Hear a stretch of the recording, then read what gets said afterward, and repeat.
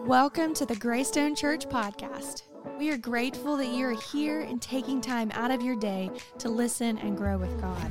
We pray that God will speak to you and you will experience His amazing love through this message. Let's take a listen.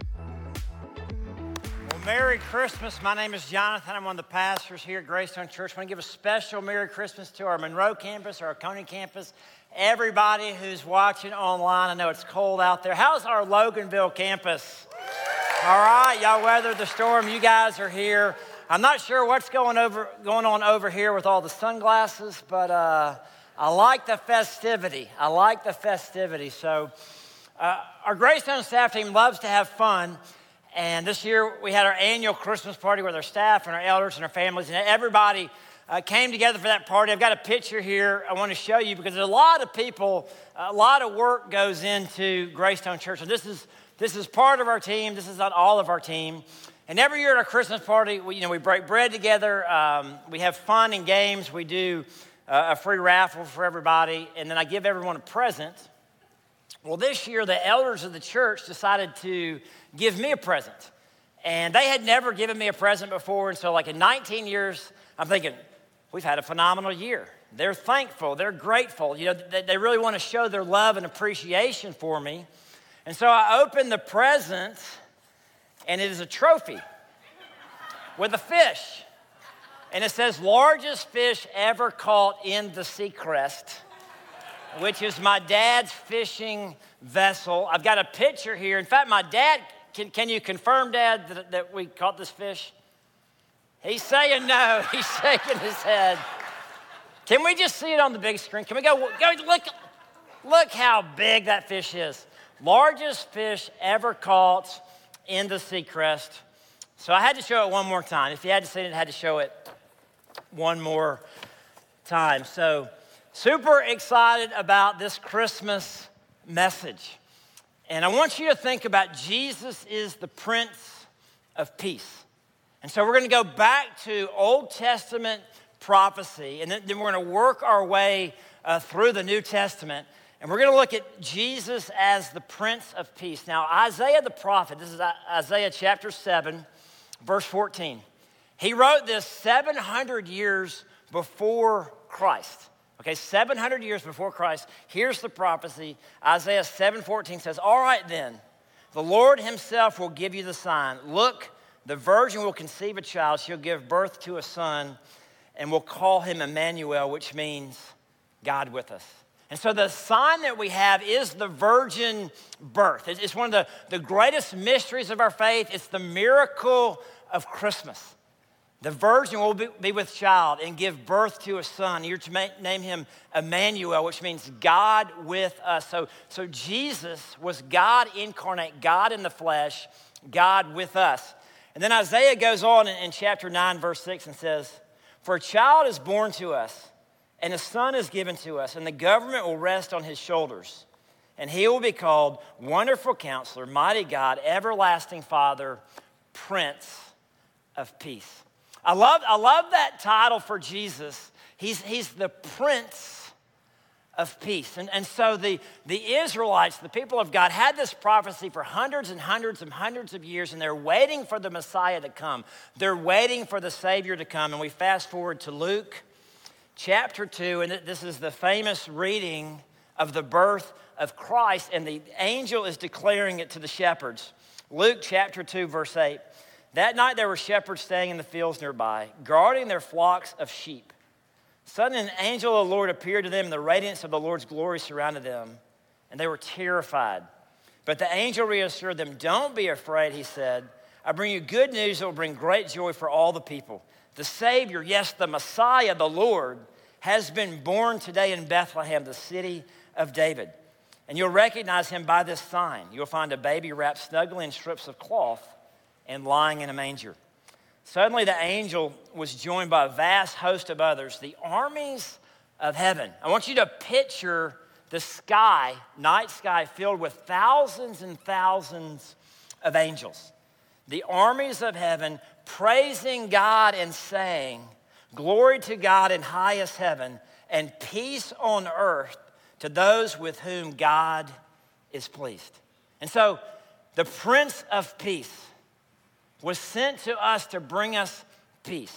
A huge part of the Christmas story is that God sent his only son, Jesus, to bring us peace so that we could experience peace. And so the question I have is, if God sent Jesus to bring us peace, why are we not experiencing peace? Because when I look at the world around us, I'm seeing the opposite of peace. I'm seeing nations at war. I'm seeing a country that is divided down the middle. There's so much division in our country.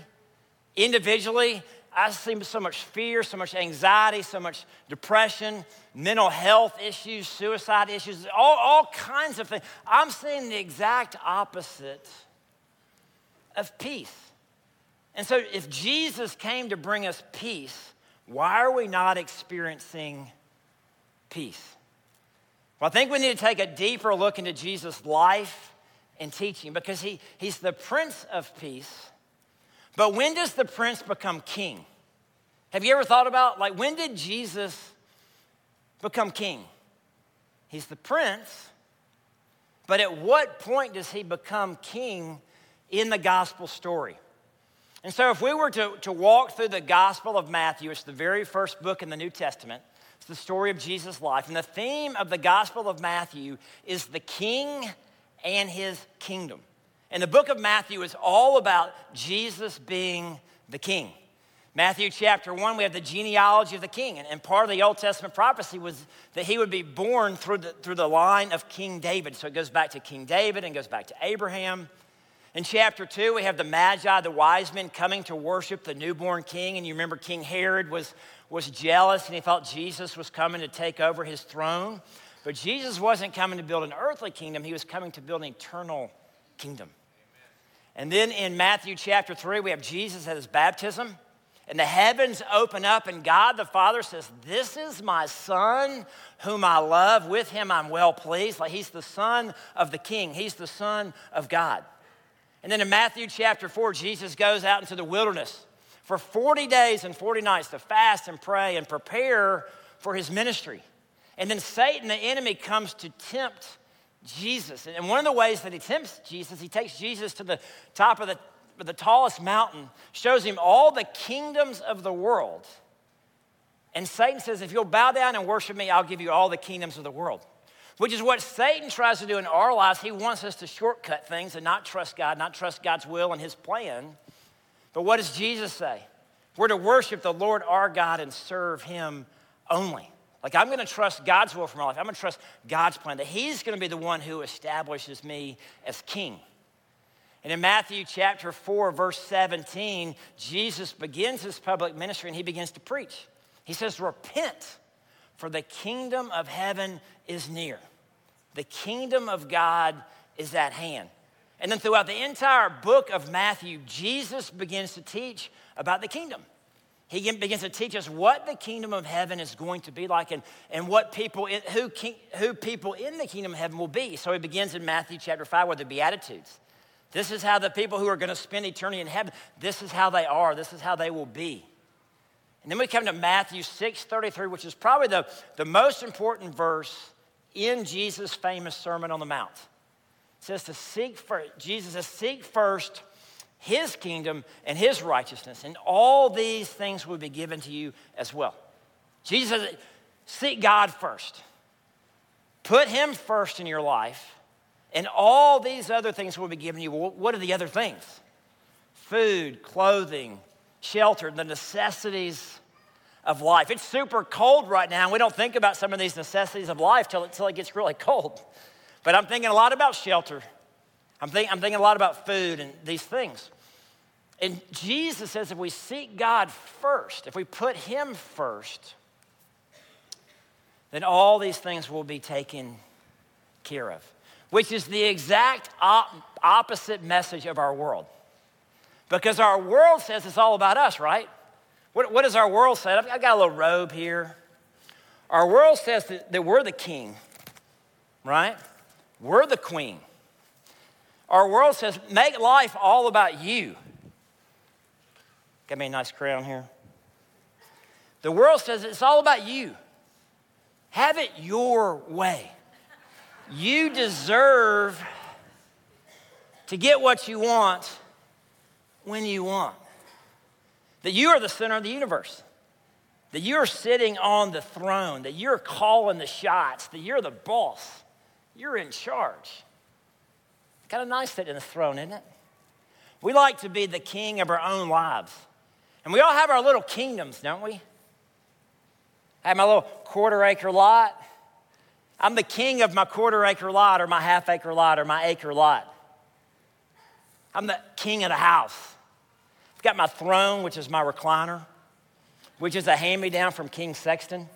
King Sexton gave me his recliner. I've got my scepter, which is the remote control. I'm in charge, right? I'm the king of my castle. I control the thermostat. There might be some disagreement with that in the house, who's really the king of the castle. But for the sermon today, I'm the king of my castle. I'm calling the shots, right? I'm in charge. And the reason that we don't have peace is because when we're sitting on the throne and when we're in charge and we're calling the shots, then all the responsibility falls on us. If our success is dependent upon us, all the fear, all the anxiety, all the responsibility, we are carrying it on our shoulders. The Prince of Peace isn't carrying the government on his shoulders. We're carrying it on our shoulders. We're carrying the weight of the world on our shoulders because we're king, because we're boss, because we're in charge. And the reason there's so much conflict and chaos in our world is because we have all these people who want to be the king of their little kingdoms. So King Jong-un wants to be king, and Putin wants to be king, and Zelensky wants to be king, and Biden wants to be king, and Trump wants to be king, and Elon Musk wants to be king, and LeBron James wants to be King James, and Joe Burrow wants to be king, and Joe Exotic wants to be king. Some of you are picking up what I'm putting down. We have all of these people wanting to be king. So there's so much conflict, there's so much chaos, so many agendas. And in Jesus' kingdom, Jesus says, I've come to be king. I've come to establish the throne. Seek first his kingdom and his righteousness, and all these things will be given to you as well. And so as we study the Bible, we learn that God came to establish Jesus as king. Let's look at Colossians chapter 1. For God in all of his fullness was pleased to live in Christ. So God himself, God in the flesh, God incarnate, Emmanuel, he's living in Jesus Christ. And through him, God reconciled everything to himself. And listen to this. He made peace with everything in heaven and on earth by means of Christ's blood on the cross. So Christmas is not just the celebration of Jesus' birth, but it's a celebration of his life and his death and his resurrection. And it says that we have peace with God by means of Christ's blood on the cross. So it's the cross of Christ.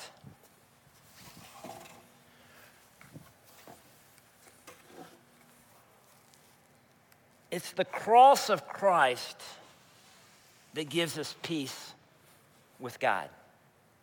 It's when Jesus Christ is sitting on the throne. 1 Peter 3:18 says, for Christ died for sins, once and for all, the righteous for the unrighteous, to bring us to God, to bring us into a relationship with God. He shed his blood. It's by his wounds that we are healed. It's by his blood that we have been washed as white as snow. And it's through the Christ's death on the cross, that we've been brought back into a relationship with God, that we can have peace with God. Listen to what it says in Ephesians chapter 1.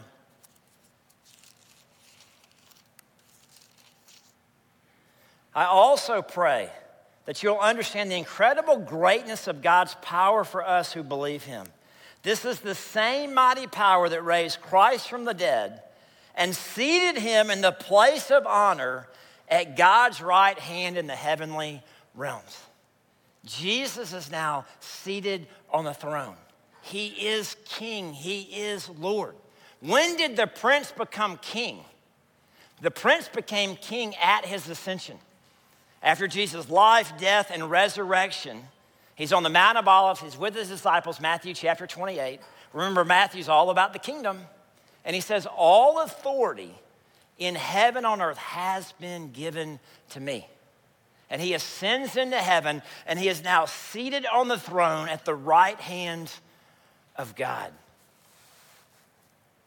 I'm going to continue on in Ephesians. Says, now he is far above any ruler or authority or power or leader or anything else, not only in this world, but also in the world to come. God has put all things under his authority, under the authority of Christ, and has made him head over all things for the benefit of the church. Jesus is the king. Jesus is the Lord. He is above all things. He's any ruler, any power, any authority. Like he is the King of kings and Lord of lords. And Jesus Christ is sitting on the throne. And he is establishing his eternal kingdom for those of us who've put our faith in him. Those of us who have believed in Jesus Christ. He's established this eternal kingdom. I love what it says over in Philippians.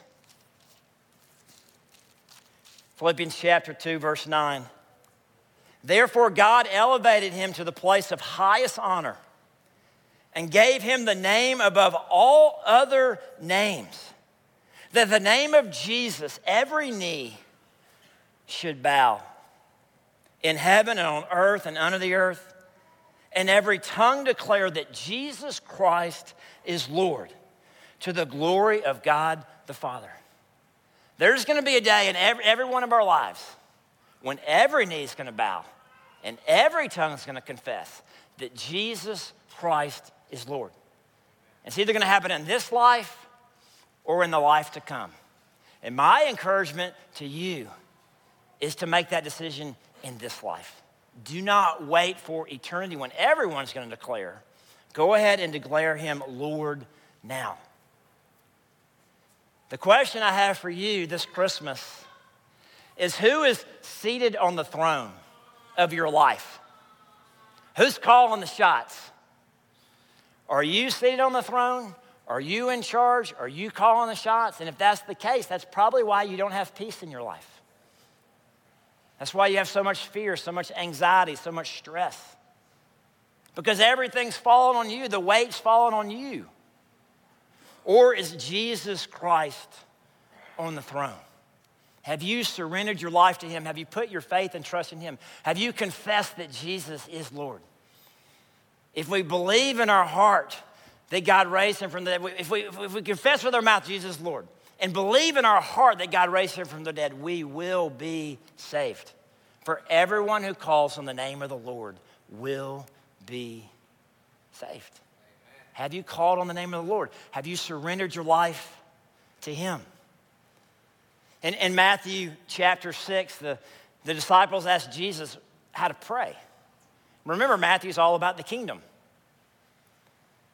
It says, this then is how you should pray. Our Father, who art in heaven, hallowed be your name. Your kingdom come. Your will be done on earth as it is in heaven.